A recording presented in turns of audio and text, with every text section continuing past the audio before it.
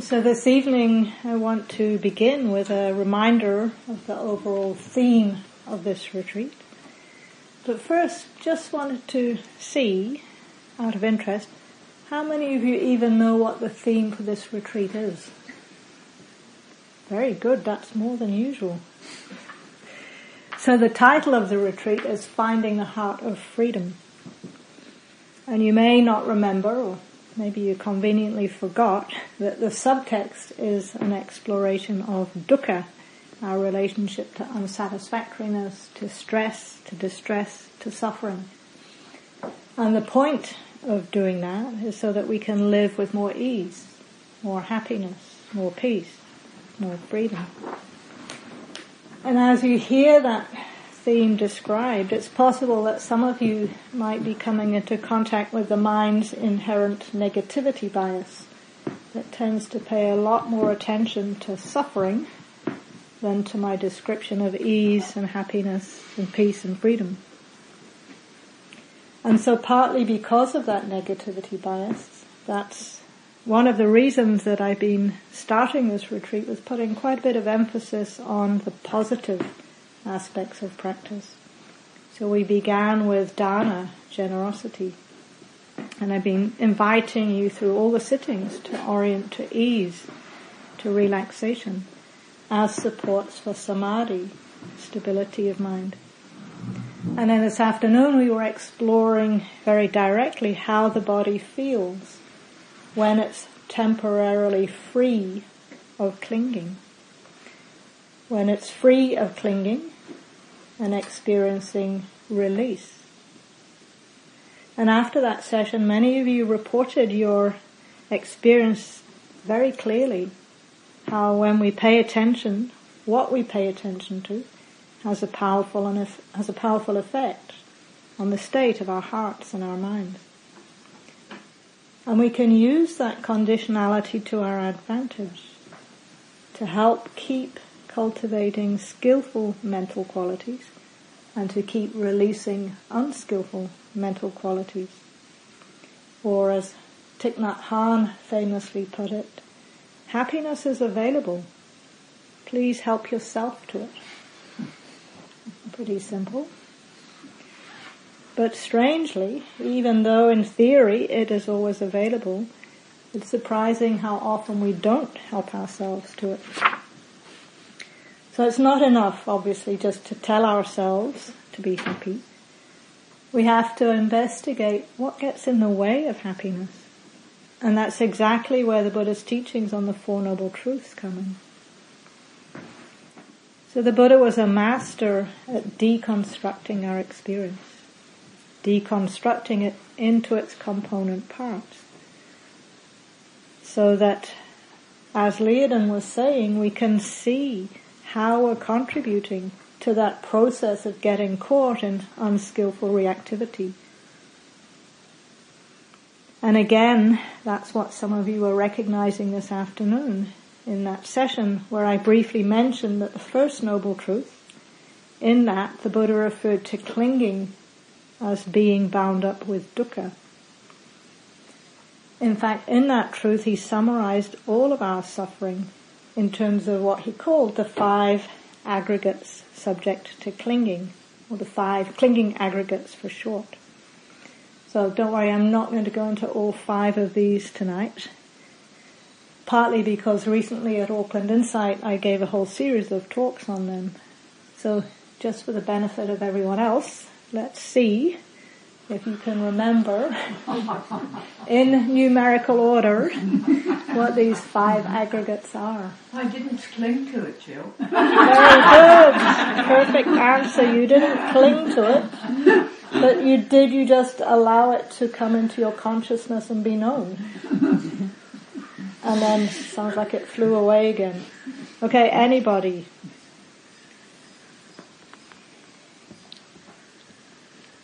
I'll give you a clue. It's similar to the Satipatthana Sutta. What's the first? I didn't hear what you were asking. I'm asking you to name the 5 clinging aggregates. Body. Body, yes, thank you. Material form, including the body. Feelings. Feeling tones, that's the second one, yeah. Chitta mind. No, that's the foundation of mindfulness. Perception. Thank you, whoever said that. It's getting more complex now. Volitional mental formations and consciousness. So that's just for context, because, as I said, I'm not going to go into all of them for now. All we need to know at this point is that these are 5 areas of focus, or you could say locus, of where we tend to cling, to hold on, or to resist and to reject. And so those reactions of clinging and resisting almost always reinforce an unconscious identification with our experience, that tendency to take it personally and to use it to construct a fixed and solid and static identity, to make it me, mine, who I am, which most of the time only strengthens the intensity of the suffering. So, the more clearly we can see these areas of clinging, the more motivated we are to release it when we feel the suffering of them. To release, to let go, to let be, and to accept experience just as it is. So we can take that summary of the 5 aggregates and in some ways simplify our practice right down to just 2 movements. Is there clinging or is there release? And that's what we were starting to explore this afternoon. Release. Clinging or release. Very simple. Like we were doing this afternoon, remember? How did it feel in the body when there was that holding on, resisting, rejecting? And how did it feel when that was absent? And I'm defining that as an experience of release, when there's ease and spaciousness and openness, and you could say non-identification. Does that make sense? A little bit? Okay, thank you. So we've been exploring the body on this retreat so far, because it's also an establishment of mindfulness. So this evening I'd like to move on to the second of the 5 clinging aggregates, which conveniently is also an establishment of mindfulness. So we get 2 for the price of 1 here. So the second of the 5 clinging aggregates is vedana. As Tony said, often translated as feeling or feeling tones. And it's a technical term. And it refers to just that bare recognition of any experience we have, at any of the senses, as being either pleasant or unpleasant, or neither, in other words, neutral. So that basic affective quality before it compounds into a more complex reaction of liking or not knowing. So sometimes Vedana is translated as feelings, but I generally stay away from that just because in English the word feelings also means emotions. And what Vedana is referring to is something more simpler than emotion. It's just that very first hit of pleasant, unpleasant or neutral before the mind creates an emotional reaction to it. And this bare recognition is just a function of having a human nervous system. It's happening on a basic level, automatic level, and we don't have any control over it. So every sight, every sound, every smell, every taste, every physical sensation, even our mental activity, is automatically being registered as either pleasant, unpleasant, or neutral.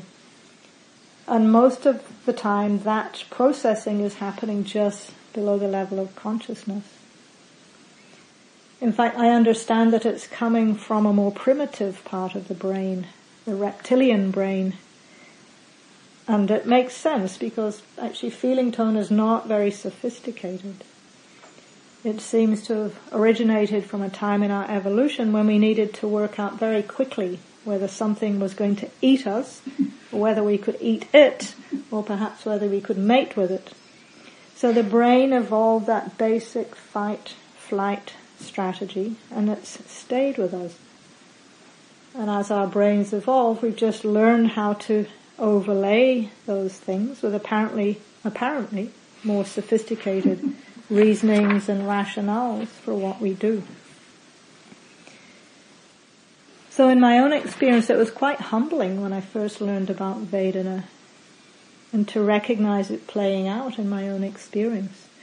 Because before that point, I believed that I was a relatively sophisticated human being, and that I was making informed and intelligent choices in relation to my complex and sophisticated life. But when I started paying attention to Vedana, I realized that actually I'm not that different from an amoeba. There's a single-celled amoeba. Even that is blobbing towards what it likes and blobbing away from what it doesn't like, and just blobbing generally if nothing much is going on. And if I really look at my own motivations, it's not that different. The only difference between me and an amoeba is that I have a delusion that I'm a highly functioning organism.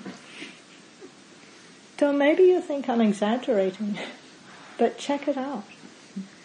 Just think back over some of the decisions you made today.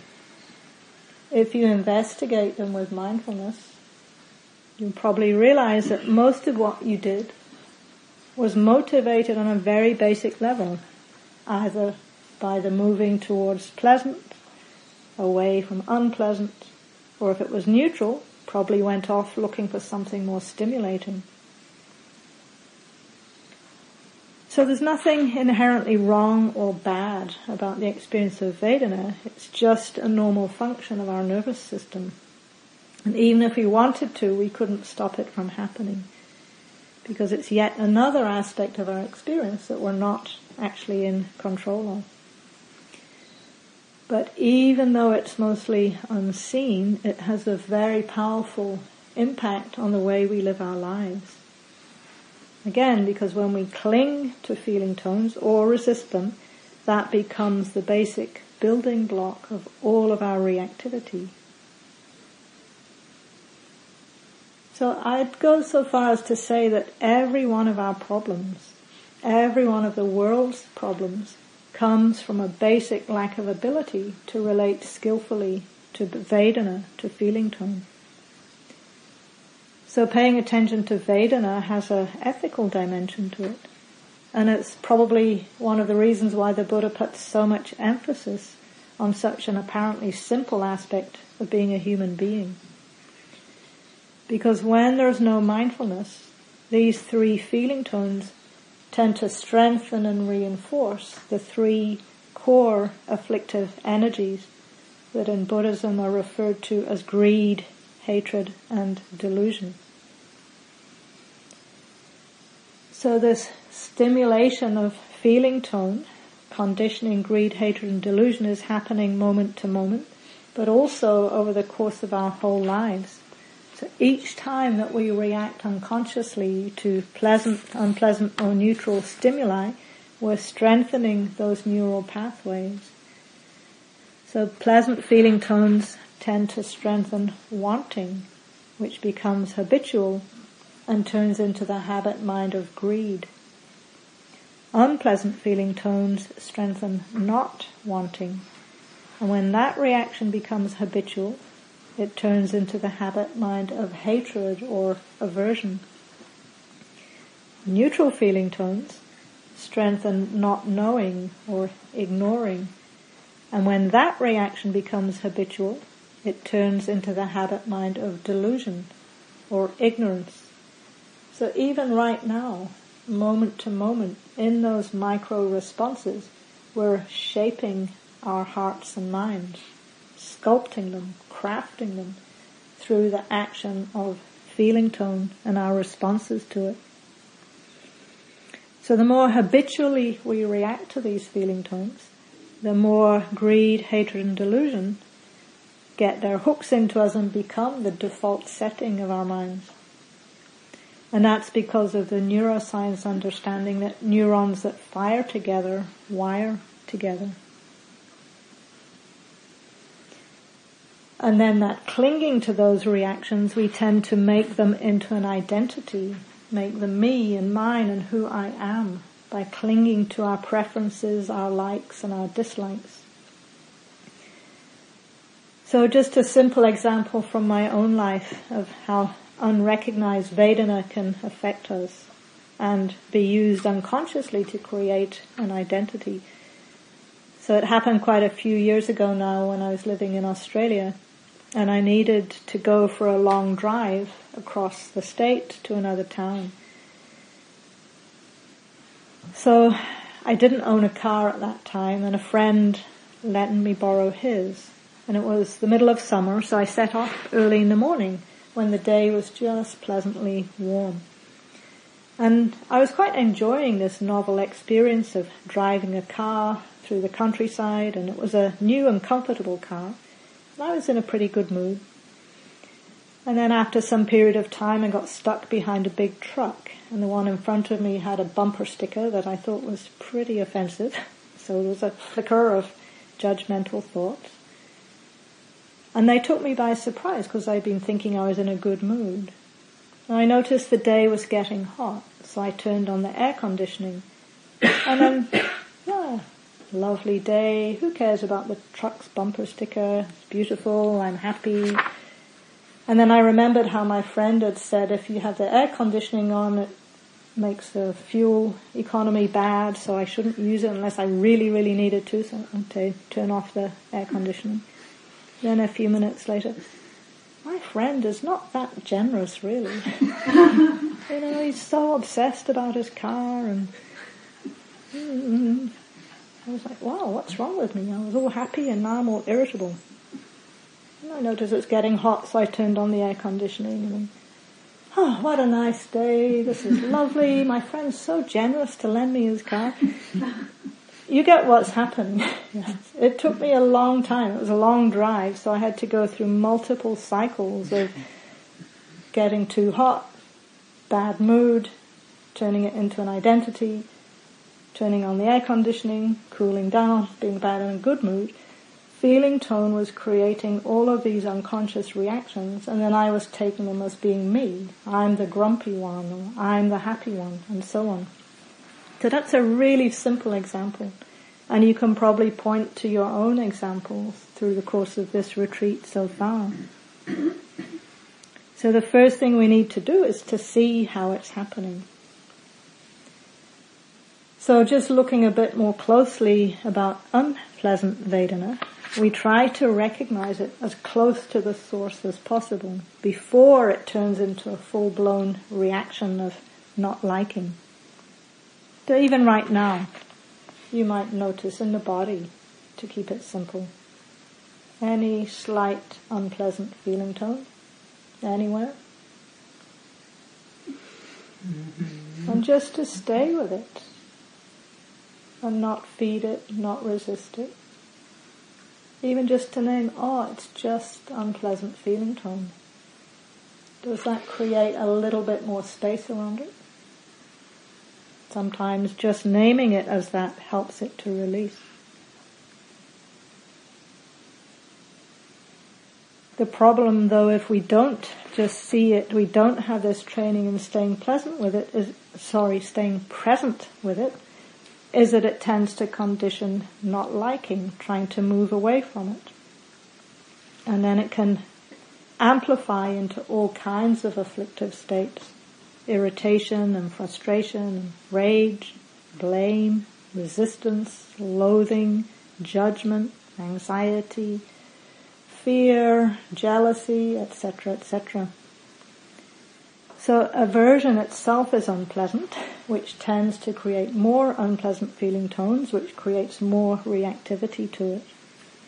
And we get caught in proliferation, spinning out in suffering. So many of you are probably familiar with the Buddha's analogy for this in that sutta he gave on the two darts. Do you know that one? Where he said, he's talking about what he calls an untaught worldling. And an untaught worldling is someone who doesn't have any training in these teachings. And he says, when an untaught worldling is shot by an arrow, they're touched by a painful bodily feeling. And then they worry and grieve, lament, beat their breast, weep and are distraught. Thus they experience two kinds of feelings, a bodily and a mental feeling. It's as if a person were pierced by a dart, and following the first piercing, they are hit by a second dart, so that a person will experience feelings caused by two darts. So that's a pretty simple illustration of how we add an extra dart to that suffering. But as I often say, we generally don't stop at adding one. We usually add 5, 10, 20, 100 extra darts and pile on. Enhance that suffering. So the Buddha contrasted that with the responses of a well-taught noble disciple, who you can probably guess doesn't add reactivity to it. And this is not so easy, because when we don't have training, our usual response when we contact unpleasant feeling tones is to seek some kind of pleasant experience to get rid of the unpleasantness. So the big drawback of doing this is we get caught in a kind of binary push and pull from unpleasant to unpleasant and back again. Because when we just go after a pleasant experience to escape the pleasant doesn't last. Then it's unpleasant again, and we have to find the next hit of pleasant as an antidote to the unpleasant. So we're just become like a hamster on a treadmill. And the Buddha recognizes when he said, when under the impact of painful feeling, the untaught worldling resists and resents it, and they proceed to enjoy sensual happiness. Why? Because they do not know of any other escape from painful feelings than the enjoyment of sensual happiness. So I'm guessing most of us can relate to this strategy. In our ordinary lives outside of retreat, most of the time, when something unpleasant happens, we just automatically reach for an antidote, some kind of pleasantness. So perhaps it's a glass of wine, or a few bowls of ice cream, or a handful of painkillers, or maybe we call a friend, or go for a long run, walk the dog, hug our partner, go shopping, binge watch TV. Any other common strategies that I missed? Yes? No? Jigsaw puzzle? Jigsaw puzzles? Yep. Yeah. Someone else? Eat chocolate. Eat chocolate? Yeah. Video games. Yeah, we've all got our default strategy that we tend to go to try and get away from unpleasant. But the downside of that is that it keeps us stuck in our comfort zones. We don't allow ourselves to contact what's unpleasant, and so we never develop the capacity to stay with these life's inevitable challenges. And so when the big ones come, old age, sickness, injury, death, we don't have the resources to meet them, and we suffer even more. So that's a huge topic. I'm not going to veer off into that one just yet. I want to explore now the pleasant feeling tone and the unskillful ways that we often relate to that. So again, you might just notice now, in the immediacy of your experience now, anything that might be registering as pleasant. For some people this is harder because of the negativity bias. Just see if you can contact one subtly pleasant experience. And when you notice that, is there any trace of, well, that's good. Stick around a bit. Oh no, don't go away. Come back. Let's beef this up. Let's enhance it. So it can be quite subtle, but there's that movement into clinging, to wanting to hold on.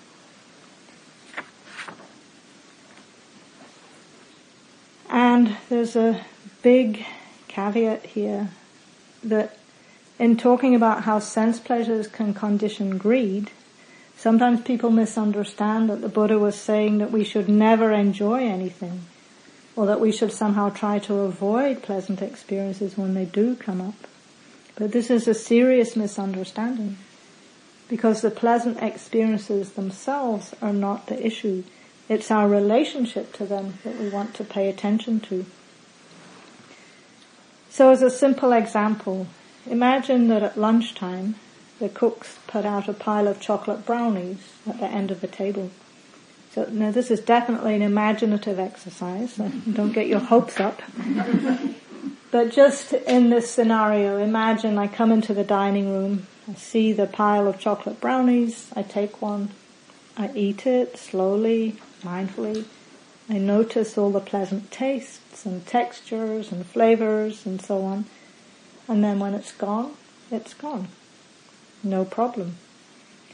On the other hand, if I come into the dining room and I see that stack of brownies at the end of the table, and I immediately start counting how many people are in front of me before I get there, and how many brownies are left on the plate, and if it would look too greedy to take 2 on the first go round, and whether the cooks would be able to give me the recipe for later, obviously we've moved out of just simple pleasantness into clinging, grasping. And that's a simple hypothetical example, but you've probably seen this kind of pattern playing out maybe many times, even over the course of this retreat. So the relationship between pleasant Vedana and greed is pretty obvious and straightforward. But for some people, pleasant Vedana can actually bring up aversion in the form of fear. At least this was true for me early on in my own practice, and I sometimes see it in some of the students that I work with too.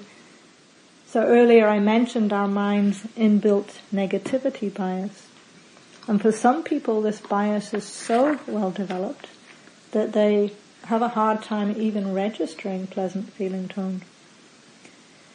But then, on top of that negativity bias, we sometimes add a whole pile of social and cultural conditioning that reinforces it. And this was what was happening in my own practice. It took me quite a while to realize that I was actually suspicious of pleasant experiences, seeing them as unreal and lightweight, and conversely, that unpleasant experiences were real and true and just how life is. So when I first started to recognize this bias, I got curious about it. And as I explored it, I realized I had this underlying belief that Dharma practice was supposed to be unpleasant. Because if I was actually enjoying it, then it couldn't be spiritual. And for me, I think this partly came from my Christian upbringing, which I experienced as a kind of Puritanism. And one that, from my perspective, seemed to equate any kind of enjoyment with sin. Now, I'm not saying that all forms of Christianity have that attitude, but the way I experienced it when I was growing up, it seemed that spiritual stuff was supposed to be hard work, uncomfortable, difficult, painful. And if it wasn't those things, then I was clearly doing something wrong. I wasn't practicing hard enough. I wasn't going deep enough. I wasn't seeing clearly enough. And because of that attitude, I had a lot of resistance even to the idea that joy or enjoyment might be a necessary part of the practice. It's just an invitation as you hear this talk to notice if there are any views coming up for you about what real Dharma practice is supposed to look like and to feel like. And if perhaps you do recognize a bias to one side or the other, it can be good practice to consciously tune in to the other side. So to notice pleasant experiences to see if you can let them in without resistance or clinging. And if that feels like too much of a stretch, then at least see if you can open to neutral feeling tone. So just to touch into neutral feeling tone briefly, technically it's neither pleasant nor unpleasant feeling tone. And we usually say neutral just because that's easier to say. But because it's neutral, it takes quite refined awareness to be aware of neutral feeling tones. So you might take a moment now just to see if you can find a touch of that. You might notice an area of the body where nothing much happens. Maybe the earlobes, or the inner elbows, maybe the toes. You might notice the temperature of the air against your skin. Somewhere where it feels not too warm, not too cool. And the breath itself. You might notice that change point from in-breath to out-breath. That slight gap is often neutral. Anybody manage to contact something neutral? The earlobes worked really well. The earlobes? Yeah, great. So that's a good reference point. When in doubt, check the earlobes and just rest there. Usually though, when we contact neutral feeling tone, we don't even notice it, and so it tends to condition the mind to go for something more stimulating. And again, sometimes we have almost a fear of neutral experiences, because in many ways we're conditioned to drama, to seek the highs and lows of life. And sometimes that more stable, neutral mid-range can feel foreign or even threatening. And sometimes we experience that on retreat, where we have, for most of us, a much less stimulation than we're used to. And sometimes we find ourselves replaying all kinds of dramas from years ago, or sometimes even inventing new imaginary dramas just to kind of amuse ourselves, because anything is better than just knowing breathing in and breathing out.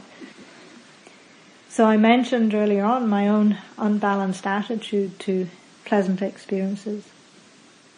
And while it's true that the Buddha did warn us not to get attached to sense pleasures, what sometimes isn't highlighted is that instead he talked about the importance of cultivating skillful mental qualities instead.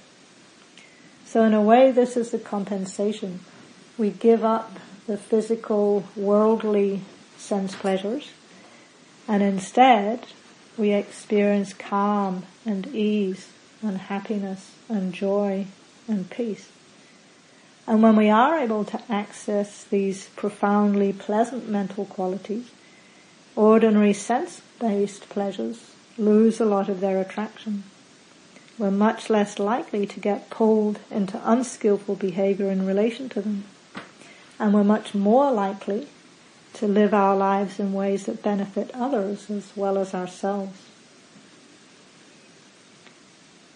So the Buddha was quite radical in the context of India of his time, where, as I think many of you know, most of the religious traditions at that time were practicing very hardcore asceticism, different ways of torturing the body.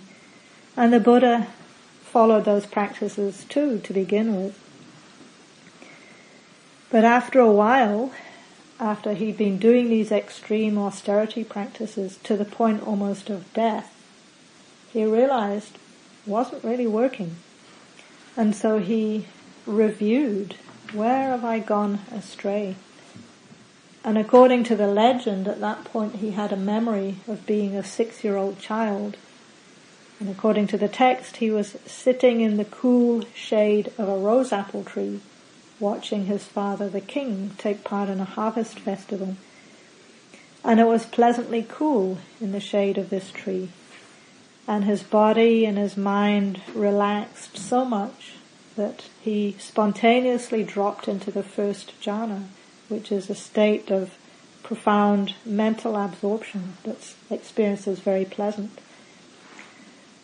So when the Buddha-to-be had that memory of the mental pleasantness of the jhana state, he realized that it had been his fear of pleasure that was getting in the way of his quest for awakening. And he wondered, why am I afraid of that pleasure that has nothing to do with sensuality, nothing to do with unskillful mental qualities? And so this was a turning point in his practice, and it said that not long after that realization, he developed these skillful states more and more fully, ultimately attained complete liberation, complete freedom of heart and mind.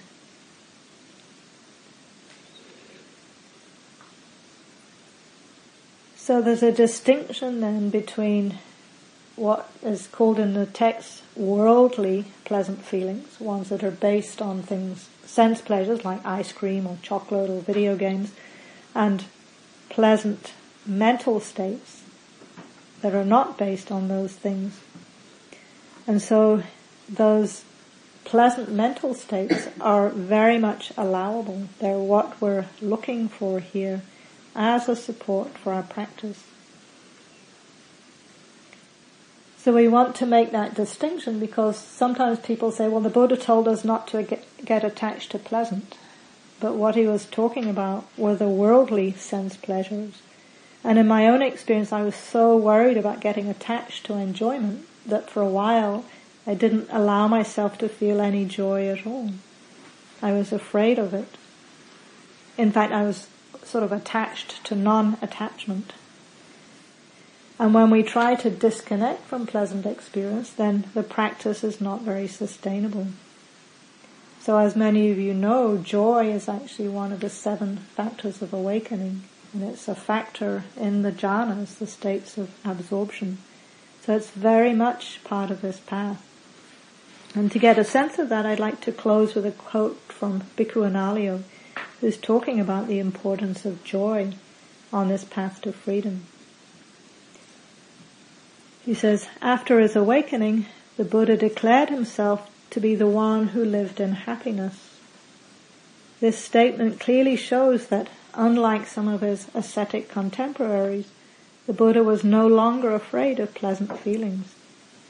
As he pointed out, it was precisely the successful eradication of all mental unwholesomeness that caused his happiness and delight.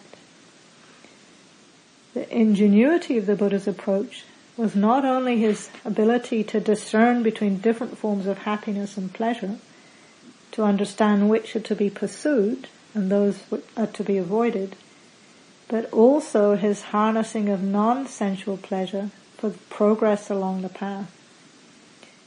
There are numerous discourses that describe how, based on the presence of delight, joy and happiness arise, and these lead in a causal sequence to deep concentration and realization. One discourse compares the dynamics of this causal sequence to the natural course of rain falling on a hilltop, gradually filling the streams and rivers, and finally flowing down to the sea. Once non-sensual joy and happiness have arisen, their presence will lead naturally to concentration or samadhi and realization. Conversely, without gladdening the mind when it needs to be gladdened, realization will not be possible. Well, may we all experience this ever-deepening non-sensual joy and the happiness that ultimately leads to realization. Thank you for your attention.